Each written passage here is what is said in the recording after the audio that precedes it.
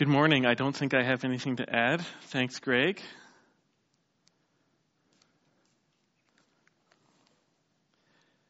As you have your Bibles, I want to invite you to turn to 2 Peter. We're going to be in chapter 1, verses 3 through 11, in a message called His Divine Power. Well, I hope you had a God-filled Christmas Day and Christmas Eve and Boxing Day. I know all of us were having a different experience than maybe you would have anticipated a year ago, or maybe would have planned if you were completely free to do everything that you would want to.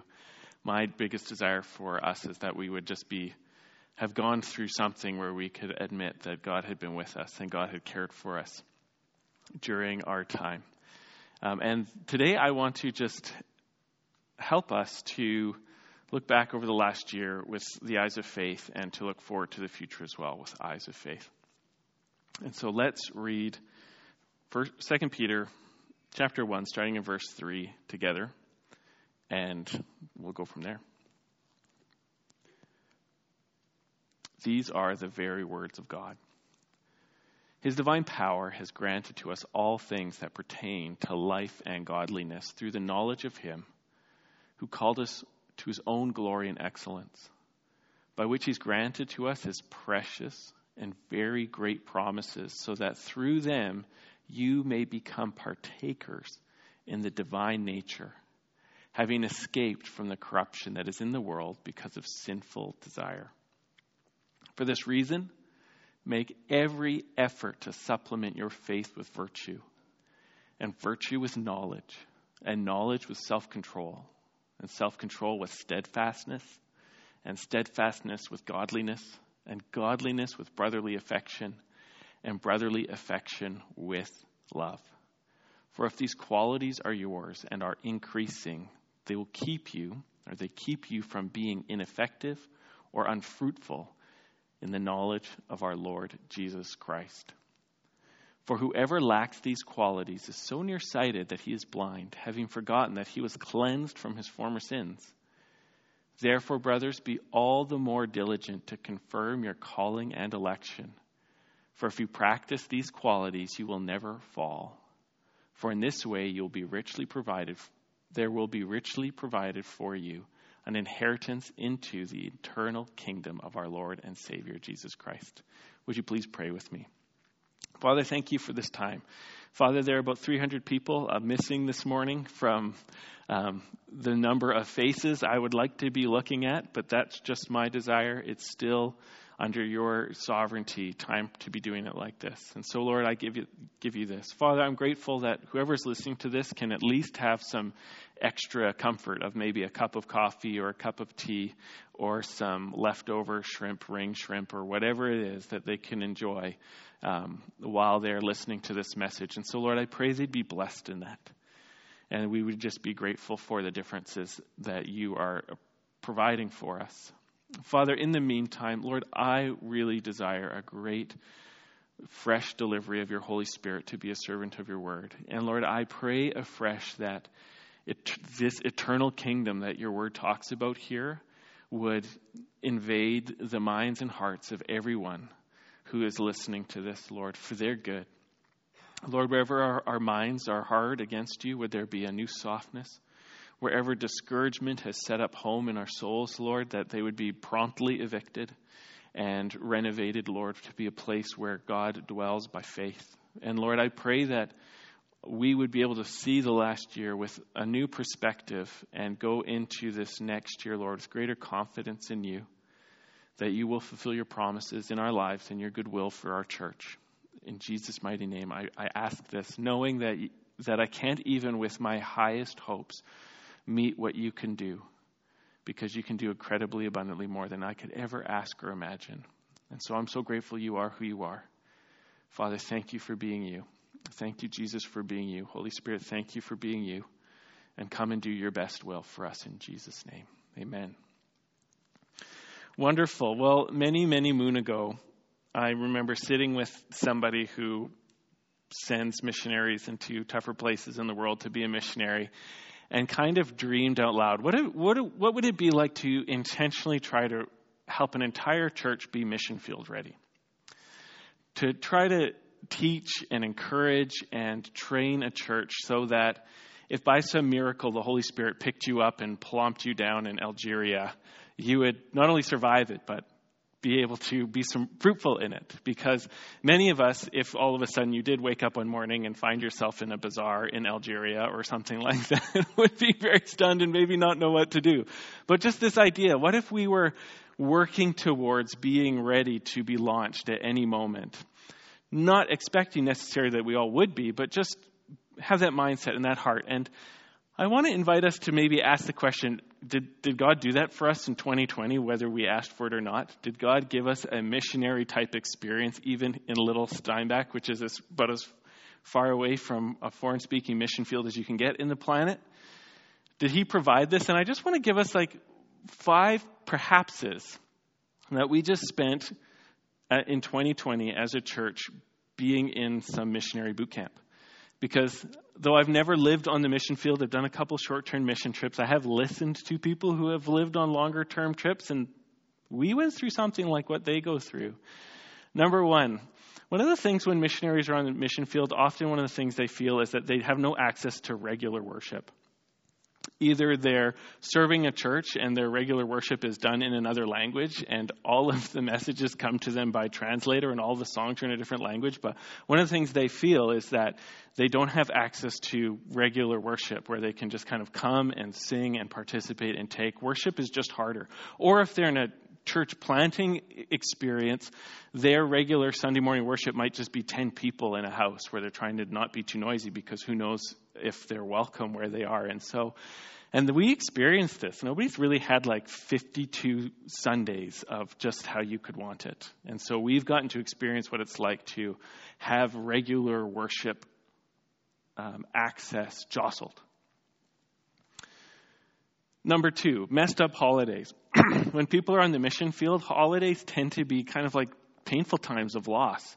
I don't know if you've seen any pictures of even people we support where their Christmas tree, they're like in Mexico or something, and their Christmas tree is just a few boards stapled together with a couple of baubles they found taped to it. That's their quote-unquote Christmas tree. They didn't get the nice plastic one that was, bought at Canadian Tire to throw up there, or even a real fir tree or something like that. But many of us, for our holidays, there's a sense of things not being normal. And that is the normal experience for people who are on the mission field, is that any holidays that you're used to are abnormal. And there's a sense of loss about it. We got to experience that. Number 3, when you're on the mission field, there can be this sense of pervasive loneliness, that you just don't have access to friends and family like you would regularly. Anybody else? Yeah, we got to experience that in a way where just everything's by Zoom. And praise God for people that we support or send overseas. Just the capability of doing FaceTime is such a grace compared to 100 years ago, 150 years ago, 200 years ago. The Moravians, who are one of the greatest missionary sending organizations in all of human history, they would pack their belongings into their own pine box coffin because they were expecting to say goodbye to everybody and no one would see their face until their corpse was shipped back to England or Germany for burial. So what a grace to have Zoom, but just loneliness. There's increased loneliness because of separation from regular relationship that would be a source of comfort and encouragement to us. Kind of like being on missions. There's a heightened sense of government being intruded in your life. Now, again, I haven't lived this, but just with conversations, many people who are on long-term missions or foreign missions, they just have this heightened sense of what the government is up to because they're not citizens of these countries, so they're always aware of what the government thinks of them. Are they being welcomed? Are they not being welcomed? Are they being ignored? Do they need to get another visa again? And so there's just this heightened sense of being sensitive to what the government you're under, not as a citizen, is what they're up to and what you can do that might provoke or not provoke them. And, we've been feeling this heightened sense of government authority in our lives and this sense of, going around to people's houses and going, am I breaking the law if I stand here? Am I breaking the law if I stand here? Am I breaking the law if I stand here? And just this sense of not knowing when, you're just going to get a ticket or something like that. And I know I'm talking kind of paranoid, but there's just this sense of like, am I going to go to jail today for doing something? I don't know. And that I think gives us a taste of when we send people to other countries, just this sense of not knowing what a foreign government could do any day to welcome you and be grateful you're there, or to let you know that there's a flight leaving that afternoon that you're going to be on or else. And also financial questions. Just financial stability is something that a lot of people have questions about, and wondering what 2021 might look like with all the spending that's happened and the programs that have happened or might be stopping or who knows what. There's just been a lot of financial questions that we're kind of maybe feeling more than usual. And you know what? People on the mission field often have a lot more questions about financial stability, if that's even a thing, or if giving's going to happen, or some expense going to happen, and just this sense of needing to trust God every day for the future. I think many of us are maybe feeling that a bit more, that we just have to trust God for the future more, because just regular routines, regular systems have had more than a few 2x4s shoved through the front tire of our bikes, and we don't know what's going to be happening. And so looking back over the last year or so, I know it's COVID-19, so it was discovered in 2019, and we're heading into 2021, so the number's going to be 2 years, but it's been about a year since we've been dealing with this. In many ways, we have got a taste of what can feel very normal to people that we support and send with on missions. And I feel like one perspective we can take in order to see this last year as part of God's good intention for us is just to say, hey, we've been trained a bit more to be on mission with God, even if we never leave Steinbach again. We've been experience granted to be on mission with God in a newer way, in a deeper way.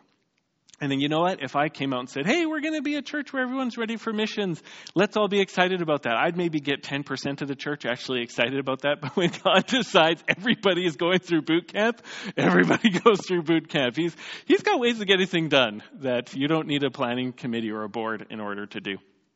So this is just this little practice that I did in 10 minutes last night, just thinking through, hey, how have things been useful for us as a church?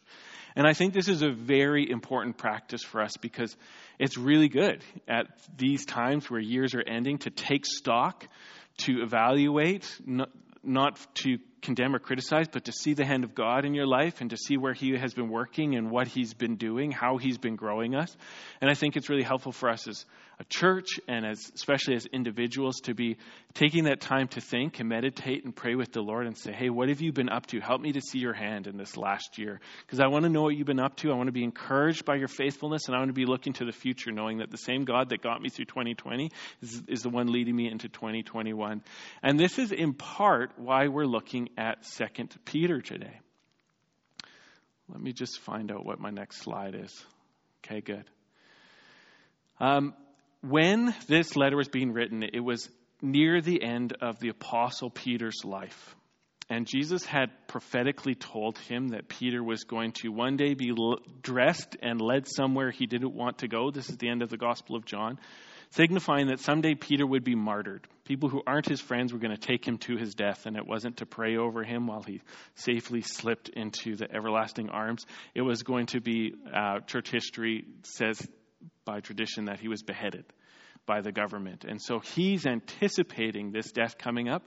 And what he does to encourage and strengthen his church as they're about to lose the great apostle, the one that saw Jesus' glorified body on top of the Mount of Transfiguration, the only man, the only pure man, not God man, who's ever walked on water, as this anchor of the church, this foundation of the church, this apostle amongst apostles is about to disappear. He's giving them perspectives for fruitfulness. And one of the main things he does in this letter is he encourages them and says, don't quit purposefully changing to follow God and be more like him. Don't stop wanting to be transformed in every circumstance so that you can be fruitful and not fall away. That's, if I'm going to nutshell that passage we just read, the Apostle Peter is looking at a church that is about to be shaken by his death. And he's presenting them with a strategy to get through it. And he says, don't stop wanting to be transformed. Don't stop wanting to grow. Don't stop wanting to make the most of every situation that God takes you into by the power of God so that you can be fruitful and grow through it and not taken out by it. So he says, make every effort. And this is part of why. Peter has this really interesting little way of talking about things here in verse 4 and 5 where he says that God has made you partakers of the divine nature through his promises because you've escaped from the corruption that's in the world because of sinful desires. Or because you're being saved, you're being rescued from this sinful world and its corruption. What do you think about when you hear the word corruption? I think about Blue Nami, my little putt-putt car that's been sitting in the garage for like 2 months now, getting a well-deserved break, but still rusting. You know, even when you put it in the garage, that thing is so good at rusting. It's been rusting while it's been dry for the last 2 months. I'm sure that somebody who knows chemistry about cars will explain to me about that. But Blue Nami is corrupted. It's metal, and it's rusting metal, and rust spreads. And when you look at it, I cannot not look at this and just be reminded of the corruption in the world. Everything's falling apart. Everything gets damaged. And the only things that can endure corruption really are living things because they keep growing past the falling apart. Your cells divide, your cells find a cancer cell inside your body and they kill it and they get rid of it and you keep trying to grow and grow and grow. And because we live in a fallen world, God's decided that you get about 100 years tops, and that's the most. Eternal life is yet before us. But the only thing that doesn't get destroyed is life. Life that keeps growing past life. And so Peter says, hey, the world is caught in the corruption of sin, but you're escaping it. And because you're escaping it, make every effort to keep growing in God. There was this thing hanging from a tree in our backyard. And I only noticed it was there once the leaves fell off. And it was just this weird thing. It was brown and it was hanging there. And I was like, it looks like a leaf, but it's not a leaf because it doesn't look like the other leaves that are on that tree. And all the leaves have fallen off of this tree otherwise. But I couldn't tell what it was. And it was just hanging there and it would blow in the wind. And I was just, for months, I was looking at this thing going, what is this thing? And so I put on my super awesome winter boots that I was gifted a couple years ago that are just so tall and warm. They're so warm. If I ever died of exposure, I went out for a walk and never found my way home and my body was, curled up, frozen at the side of the road. My feet would still be warm. These boots are so warm.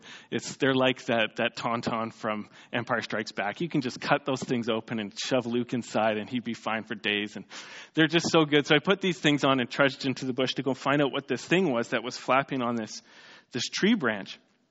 And when I found it, it actually was a thread that had wound itself around the leg of a bird.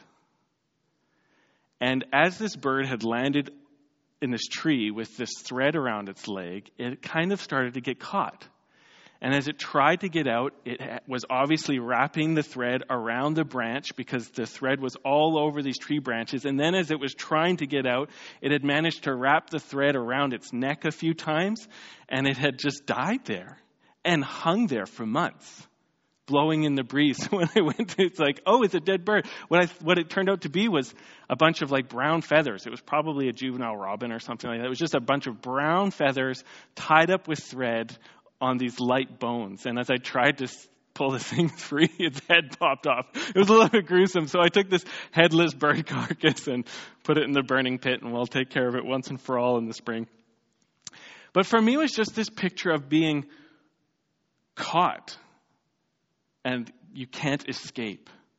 It was just a little bit of thread that this bird had picked up or gotten around its leg. But as it tried to get free, it got more and more entangled until finally that entanglement killed it. And for me, it was just this picture of sin. Sin that sometimes seems so innocent or so small, but as it clings and you're stuck in it. It gets worse and worse and worse until finally, at the end of your life, you're so entangled that it takes you out. And we need this escape. And the great escape is the scissors of the Lord Jesus Christ, who comes to us in our sin and says, hey, the only way you're going to get free of this is if you're forgiven and set free. And Jesus has come in the flesh. That's what Christmas was all about. We celebrate that he came as a boy, as a man, and lived this perfect life and grew up and became the Son of God, full of power, full of mercy, and went about doing good works and setting people free who are oppressed by the devil, the Word of God tells us.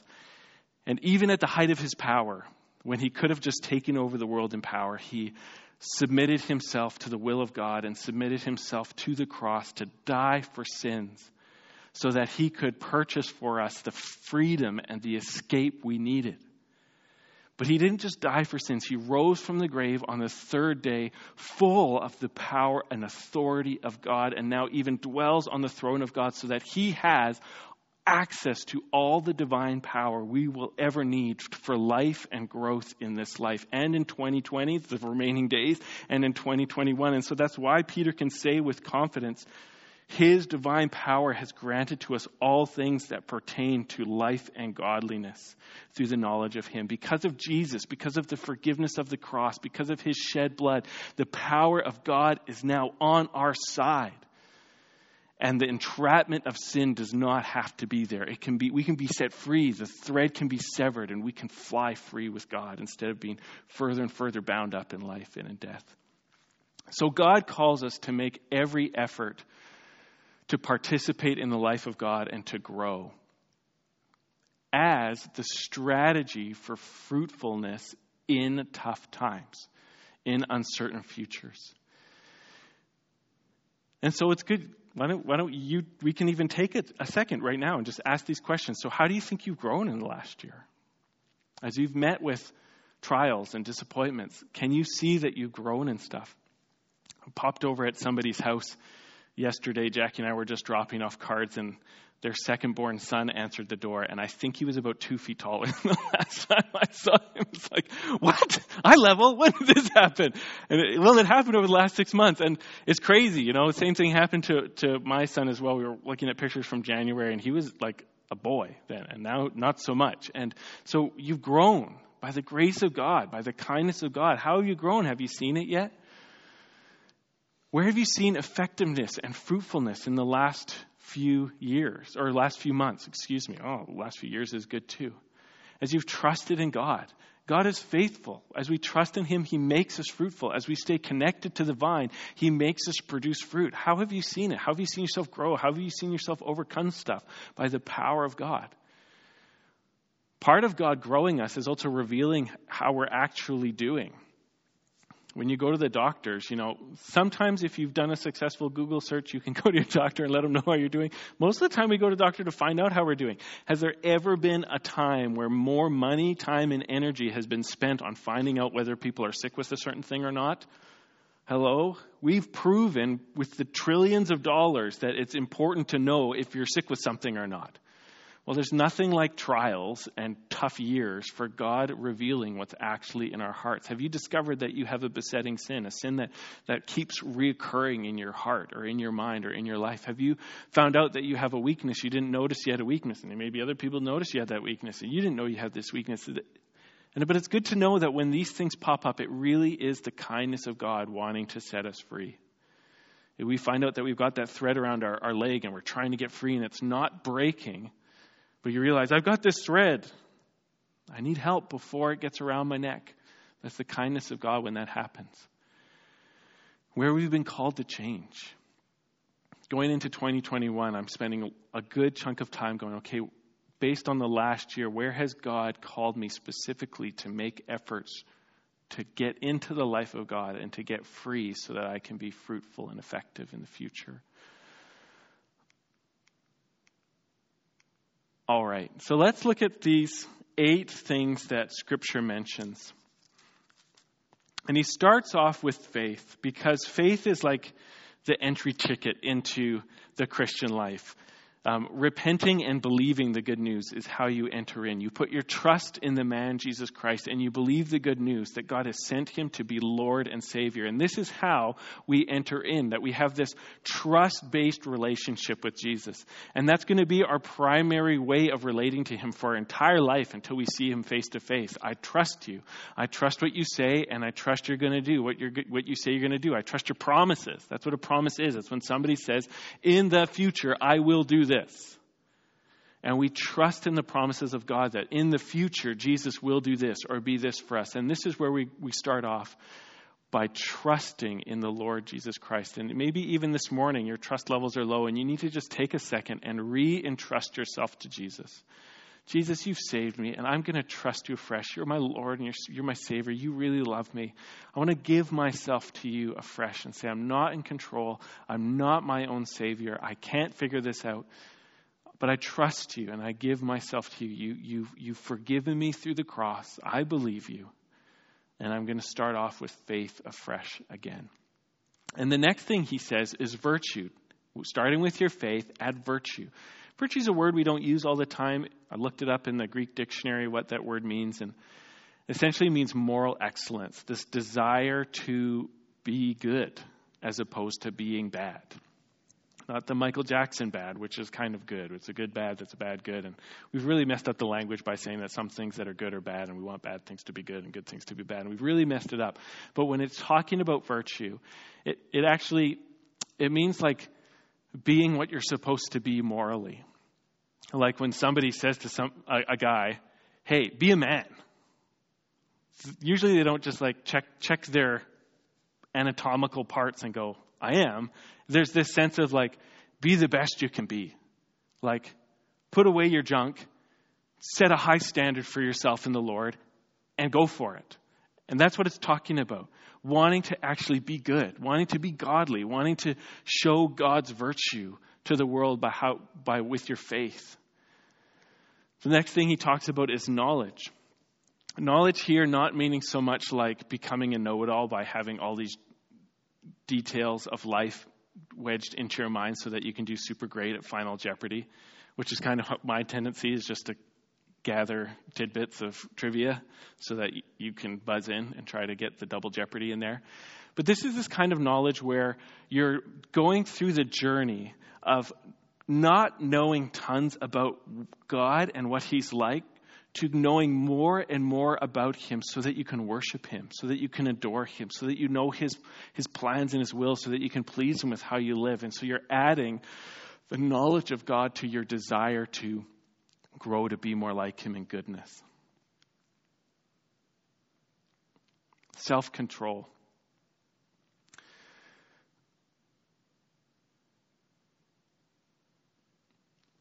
I could be wrong, but it seems like in our culture where we, up until last year, had so much personal freedom. Like there's never been a time where you could buy more stuff, whatever you wanted, right? Like Amazon will ship to you more things right now than existed like 10 years ago. You can get what you want, even if it's like, we'll kill you. And part of what we even call freedom politically nowadays is more access to things that might destroy you, like drugs and stuff like this. There's a part of our culture that just sees freedoms is chemicals. The only kind of freedom that matters is a chemical freedom. And the law should work towards my chemical freedom. And so in a culture where you have more freedom to do harmful things, the importance of self-control, the ability to say no to doing damaging things to yourself and other people becomes more and more important. But the reality is that all godliness depends on our ability to say no to temptation.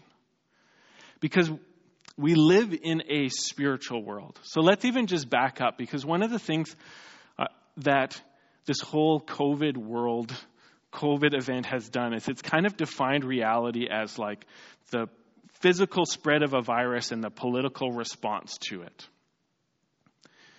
But that isn't all of reality. The greater reality is this, that we live in a universe of spiritual warfare, where the creator of the universe, good and pure and holy, made an image-bearing creature, which is humanity, that rebelled against it at the beginning because it listened to God's great spiritual enemy, Satan the devil, And since then, there has been tremendous spiritual warfare as the souls of men are being fought for in the heavenly places. And the great news is that the Creator has always been the more powerful winner. And since the resurrection of Jesus, he has won. But that's the battle that's going on even in the midst of worldwide pandemics. It isn't so much about positive test counts and fatality counts, as in what happens after the fatalities happen. The eternal world is the fight that's going on right now. That's the big thing. The big thing is the spread of the gospel around the world. This big thing is eternal life received through faith or rejected through unbelief. That's the big thing that's going on.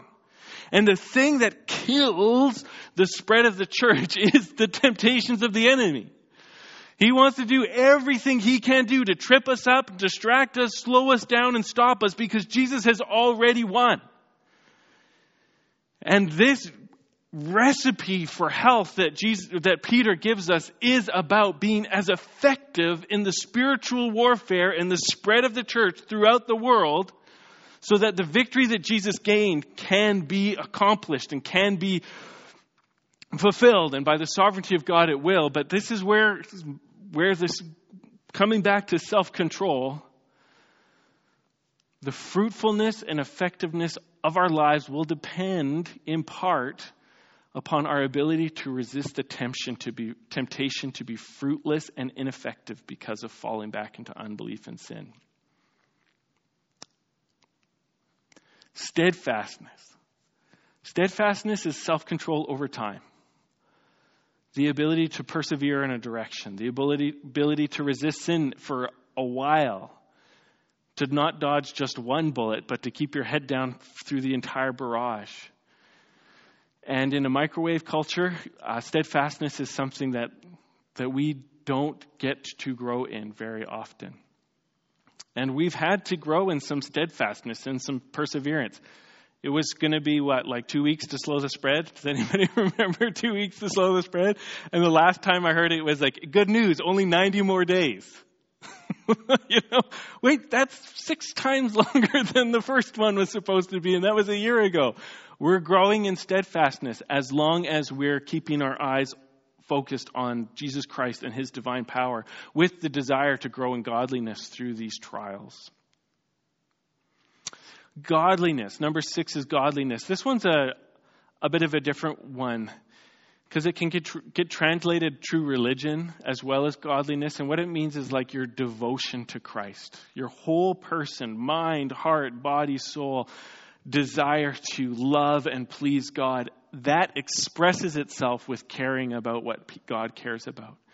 So this can mean your heartfelt worship, godliness, as well as the call to take care of widows and orphans. James says true godliness is this, to take care of widows and orphans in their distress. Why? So that you can post about it on Facebook and appear to be better than other people? Well, no, because that's God's heart. That's what he loves. And when we love what he loves, that's godliness. God cares about the widow. God cares about the orphan. Brotherly affection. That's flashing that useless smile behind your mask when you see somebody you know from church.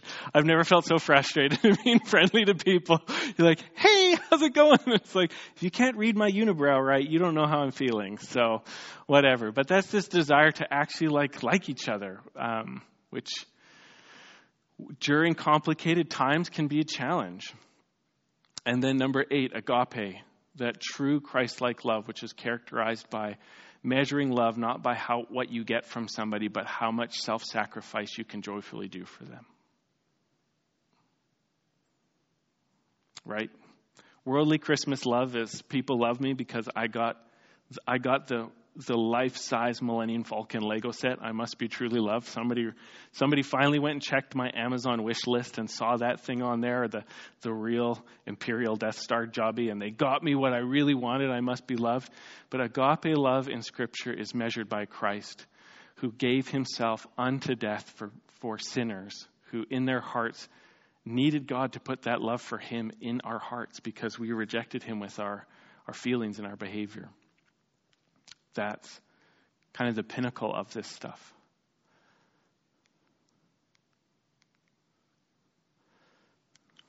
Now, again, I just want to point out something so important for us, I think, in wanting to be mindful of growing in Christ during hard times. Because if you're like me, you've probably felt repeatedly completely boxed in from being really fruitful in the ways you want to.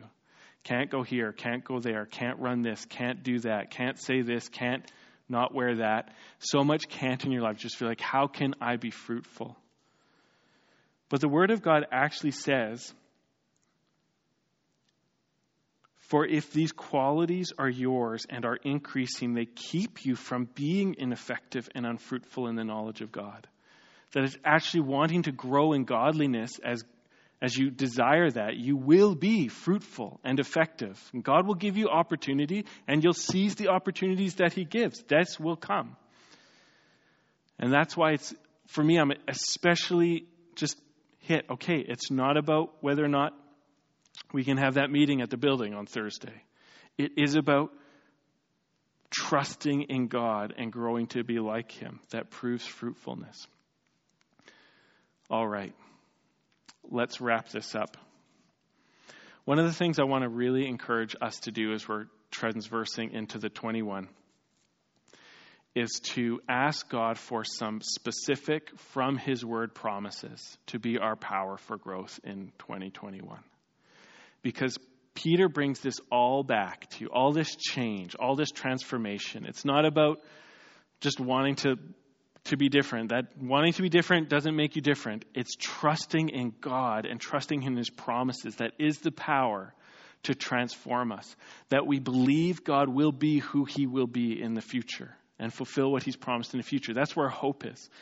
And so I just want to end by just describing how promises work for us with God. Number one, because God is all-powerful, He will fulfill His word. Whenever God gives us a promise in Scripture, even something like, because I have God's promises, I can be changed.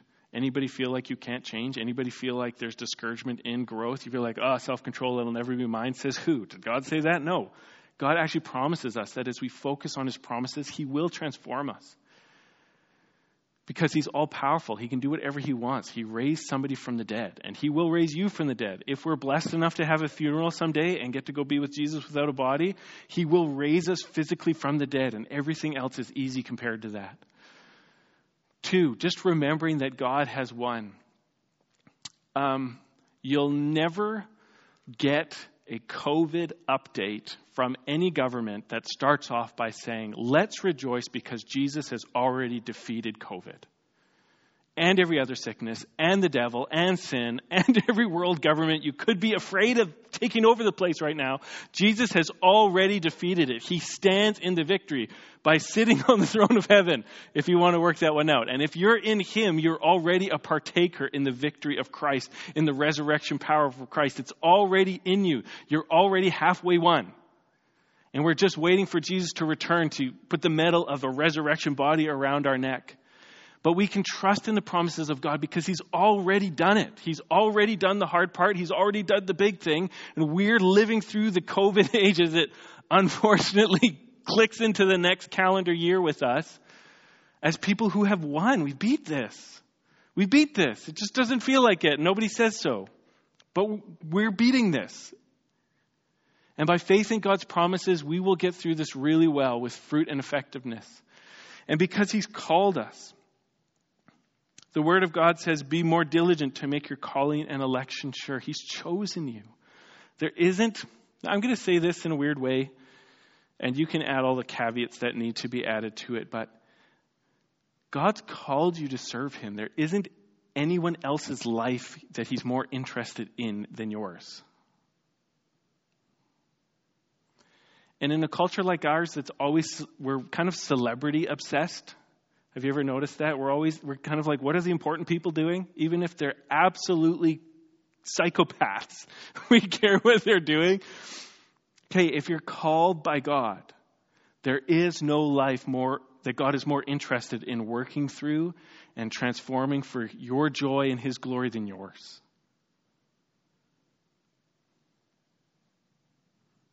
And all of his promises in Scripture are yes and amen for you, because he's called you. The thing that makes a life important is whether or not God has called them. And yes, all lives are important, but the thing that really seals the deal is if Christ has called you and you're born again, your life is the most important life in the world, on par with everybody else's. But run with me on this one. Who else is God more concerned about transforming for your joy and his glory and your fruitfulness in this world than yours? Well done, worship team. You know the answer is nobody's. You're not saying it, but you don't even want me to draw you out or name names, because this all goes on a recording somewhere and then we'll get analyzed by the Google people. We're meant to have hope in the promises of God because God really did literally inspire them to go in Scripture for us, for our day, for today, so that we would have them. And so this is what I do practically, and the team can come up because I'm well over time. Tall guy, beard twins, purple hoser, Rob Belfer's in overtime. Come on up, team. But this is what I do. I want to show you the inside of my Bible. I've had these here for a year. I've got 3 pages of scriptures that I want to look at every time I'm about to go on stage.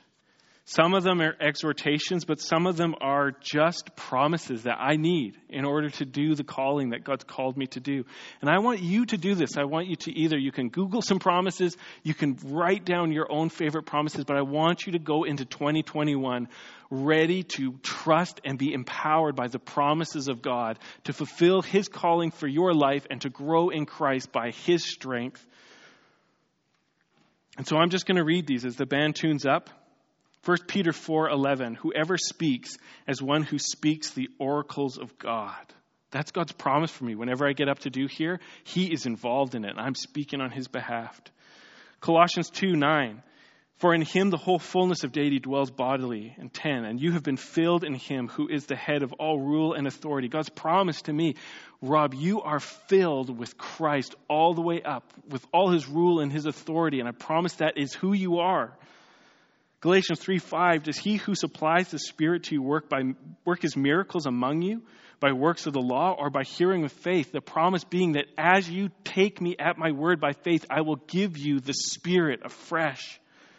Isaiah 41:8, fear not, for I am with you. Do not be dismayed, for I am your God. I will strengthen you. I will help you. I will uphold you with my righteous right hand. These are the promises of God for now and the future. This is what God is going to do in the future, to strengthen, to empower, to help, to uphold. Hebrews 13:5 and 6, keep your life free from the love of money and be content with what you have, for he has said, I will never leave you nor forsake you. Therefore, we can confidently say, the Lord is my helper. I will not fear. What can man do to me? I have the promises of God every time I need to get into the pulpit, especially highlighted just for me, for my faith's sake. And I want you to go into this next year with your own list of powerful promises of God so he can make you effective and fruitful in the way you're called. In Jesus' name, amen.